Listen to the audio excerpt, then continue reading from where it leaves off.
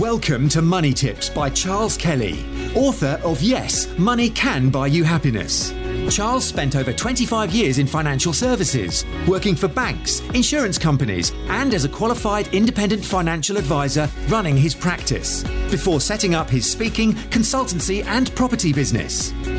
Money Tips will help you save, make, and accumulate more money, whether you are a business owner, entrepreneur, employee, or still searching for your vocation. Hi, this is Charles Kelly. Money Tips. Is now the time to get fixed up? Now, I'm not talking about Valentine's Day, which is next week. I'm talking about your mortgages. And by the way, if you like this stuff, if you find it useful, please like and subscribe and share it with your friends so I can get this free content out to as many people as possible. Now, central banks around the world are raising interest rates. Now, we haven't heard from America yet, but the chances are they're going to raise their rates sooner rather than later. But a lot of banks around the world, including the UK, have raised rates. And that means that it will affect borrowers. It will affect mortgage rates, obviously. So mortgage rates are going up for millions of borrowers. Now, if you've got a long-term fixed rate like 10, 20, 15-year loans, or even 30 years as they get in America, then obviously you haven't got anything to worry about unless you want to move in the next few years. But you know you are safe. You've won the prize for sensible financial planning. Now, a lot of people in America have 30-year fixed rates, some of them as low as like 3%. So they're sitting pretty at the moment, unless they want to move in a year or two. But you know, for a lot of people are not in that position, and particularly in the UK, roughly a quarter of borrowers, something like 2 million borrowers in the UK, are still on what's called a variable rate, which means it can go up or down. It's just a standard variable rate, which is probably the worst rate you can be on. Or they're on a tracker rate, which tracks their so-called variable rates. Now, variable rates used to be directly linked to the Bank of England base rates, but they're not now. So they make up their own variable rate, which is usually the highest rate. Now, to get a mortgage on a variable rate, you don't usually pay any fees and that sort of thing. It's just a low cost in terms of fees, but the rates are higher. And a lot of people have had a fixed rate or a discount rate in the past, and that has expired, and they're automatically switched on to a variable rate.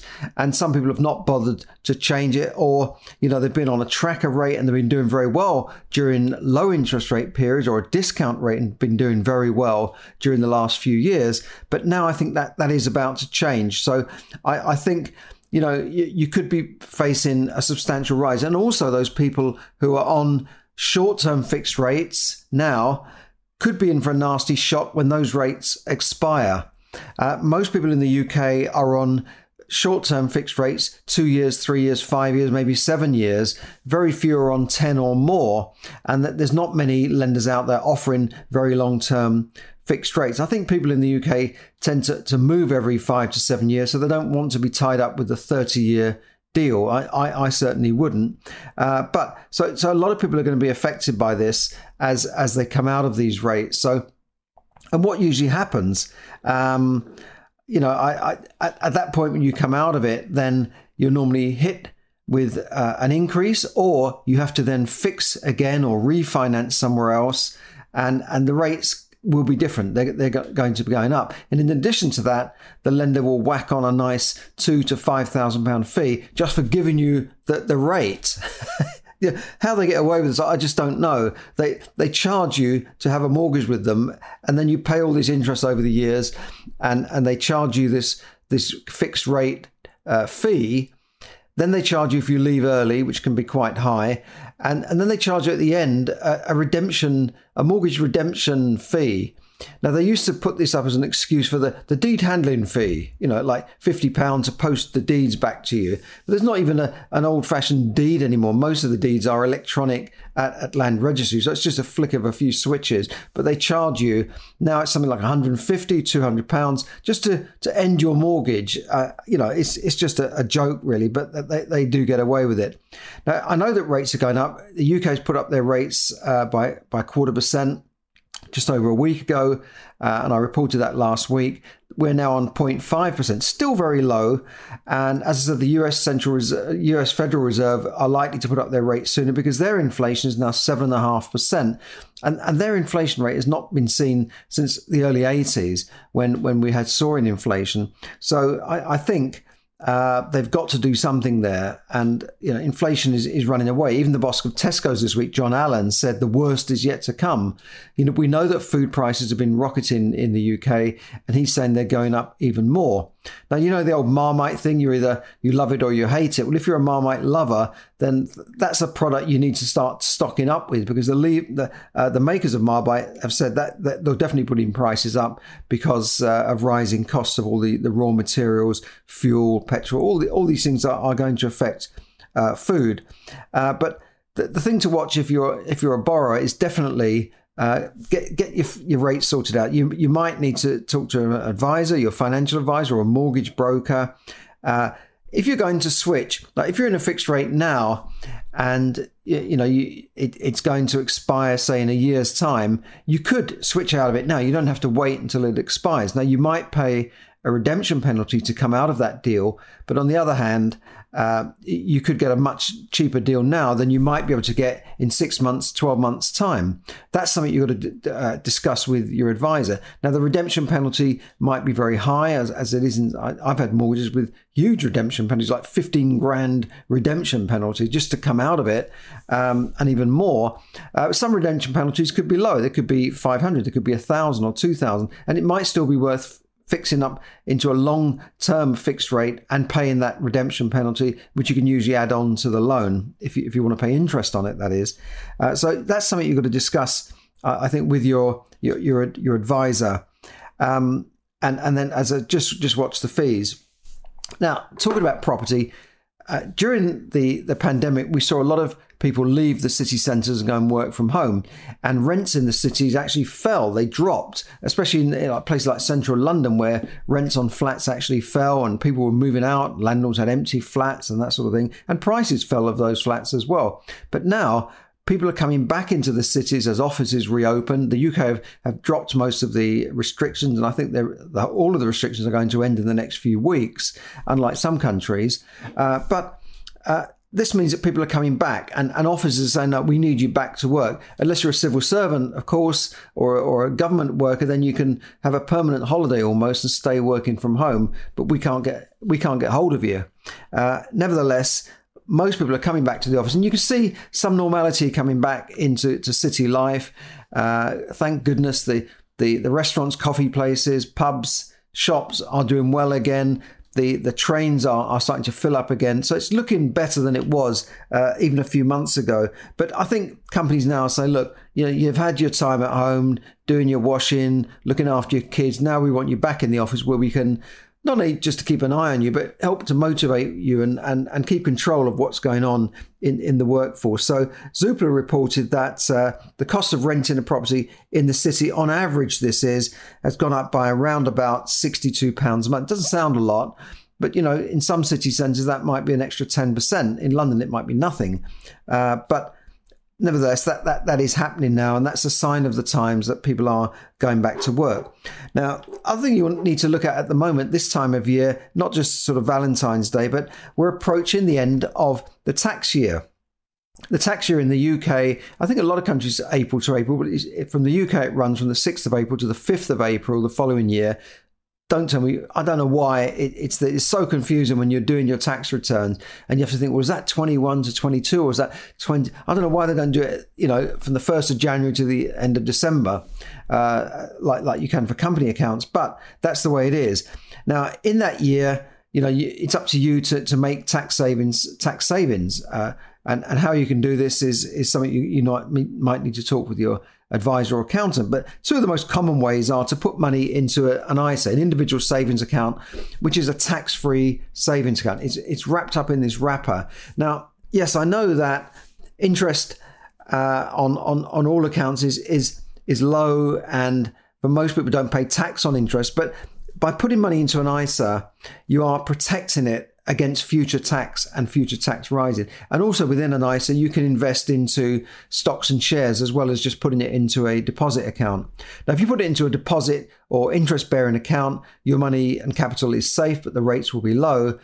If you want a better return, then the advisor might say to you, well, put it into a stocks and shares ISA, and then you'll be investing in stocks and shares. Now, I wouldn't put my whole allowance into stocks and shares right now, but if you're saving a monthly amount, a few £100 a month, then that's fine, because you can benefit from the ups and downs, or what's called pound cost averaging, of buying units in the fund at decreasing and increasing prices. It might sound a bit complicated, but talk to your advisor about this. But at the moment, you can put up to 20,000 into an ISA in the UK every tax year, as well as maintaining, maximising pension contributions. Now, 20,000 is quite a lot. You think over 10 years, you'd be able to tuck away 200,000 into an ISA, always tax-free. So you could be drawing income from that tax-free, unlike a pension where you get tax relief on the money you put in, but you start paying tax when you're drawing your pension.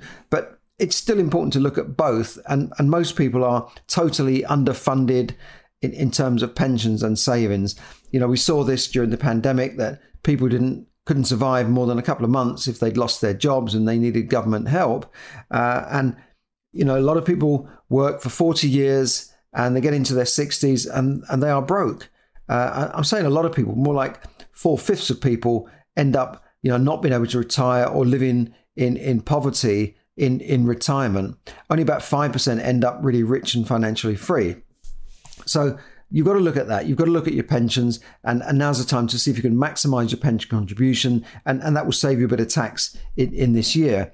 There are other forms of tax-free savings, which are a bit more complicated, a bit more specialist. And this is where you're investing into enterprise investment schemes, venture capital trusts, where you can get tax relief on the money you put in, and it's capital gains free as well. And this is to encourage investors to invest in startups and new businesses. But I'll put a link up there. You can have a look at that. But these are not risk-free investments. They carry a high degree of risk, and they're only for people that can afford to lose money as well, and people, perhaps high net worth investors. So that's a bit about what's going on. The markets are still hovering around, treading water, really. They're going down a bit, then coming up a bit. As I'm speaking today, the New York exchanges are slightly down. The UK FT 100 index is slightly up, but they're definitely down on their highs of last year.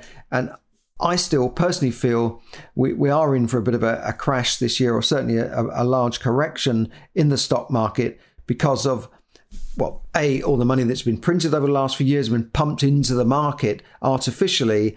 B, because stocks have been overpriced for a number of years, and certainly way overpriced in terms of PE ratios and real valuation, in terms of real earnings. There's been some ludicrous stock market launches in the US recently, where companies that only formed a few years ago, made no money, are suddenly valued at 20 billion or 100 billion. It's just crazy. And then they come back down to reality later on.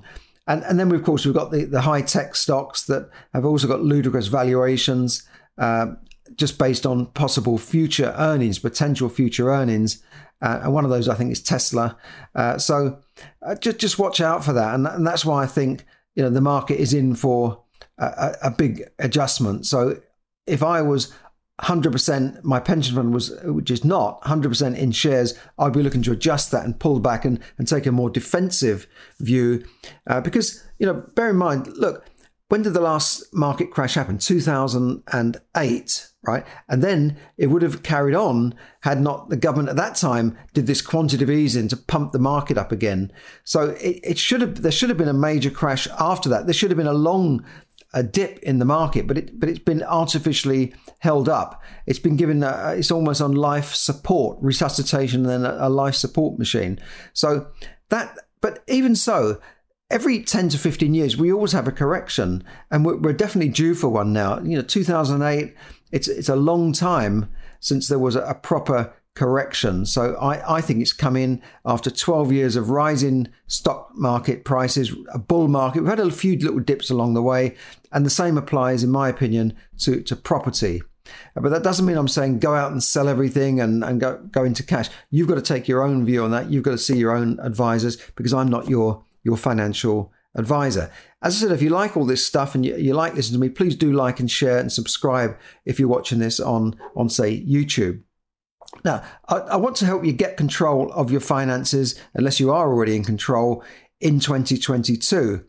We know how people who are millionaires and billionaires, and we know the habits and traits of those people and how they invest, as success leaves tracks.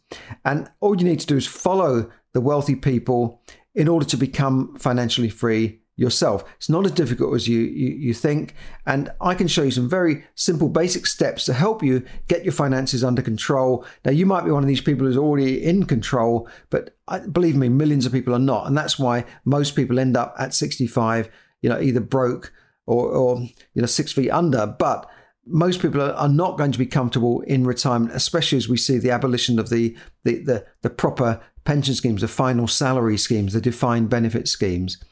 Most people are not saving enough. And this is not just about saving, it's about becoming financially free and using other tools such as leverage, such as borrowing money, such as investing, not just saving into account, but actually investing to make your money grow. So if you'd like to learn more about that, investing, managing your money, becoming a professional property investor, for instance, or you just like to be financially free without working any harder, click on the link below and look at my free on-demand training, absolutely free, no obligation to do anything. And I'm going to give you a special free gift if you do that, just for clicking on that. So click on the link below, I'll put that there, and I will see you next week again, unless there's an emergency update for any reason. But take care out there and have a great week. This is Charles Kelly bringing you money tips to help you save, earn, invest, accumulate, and enjoy more money. Please click on the link for the free training. Thanks and bye for now. Thank you for listening to Money Tips. For more tips and information, visit moneytipsdaily.com. The information given in this podcast is for your entertainment and should not be construed as financial advice. As always, take independent financial advice before making any investment decisions.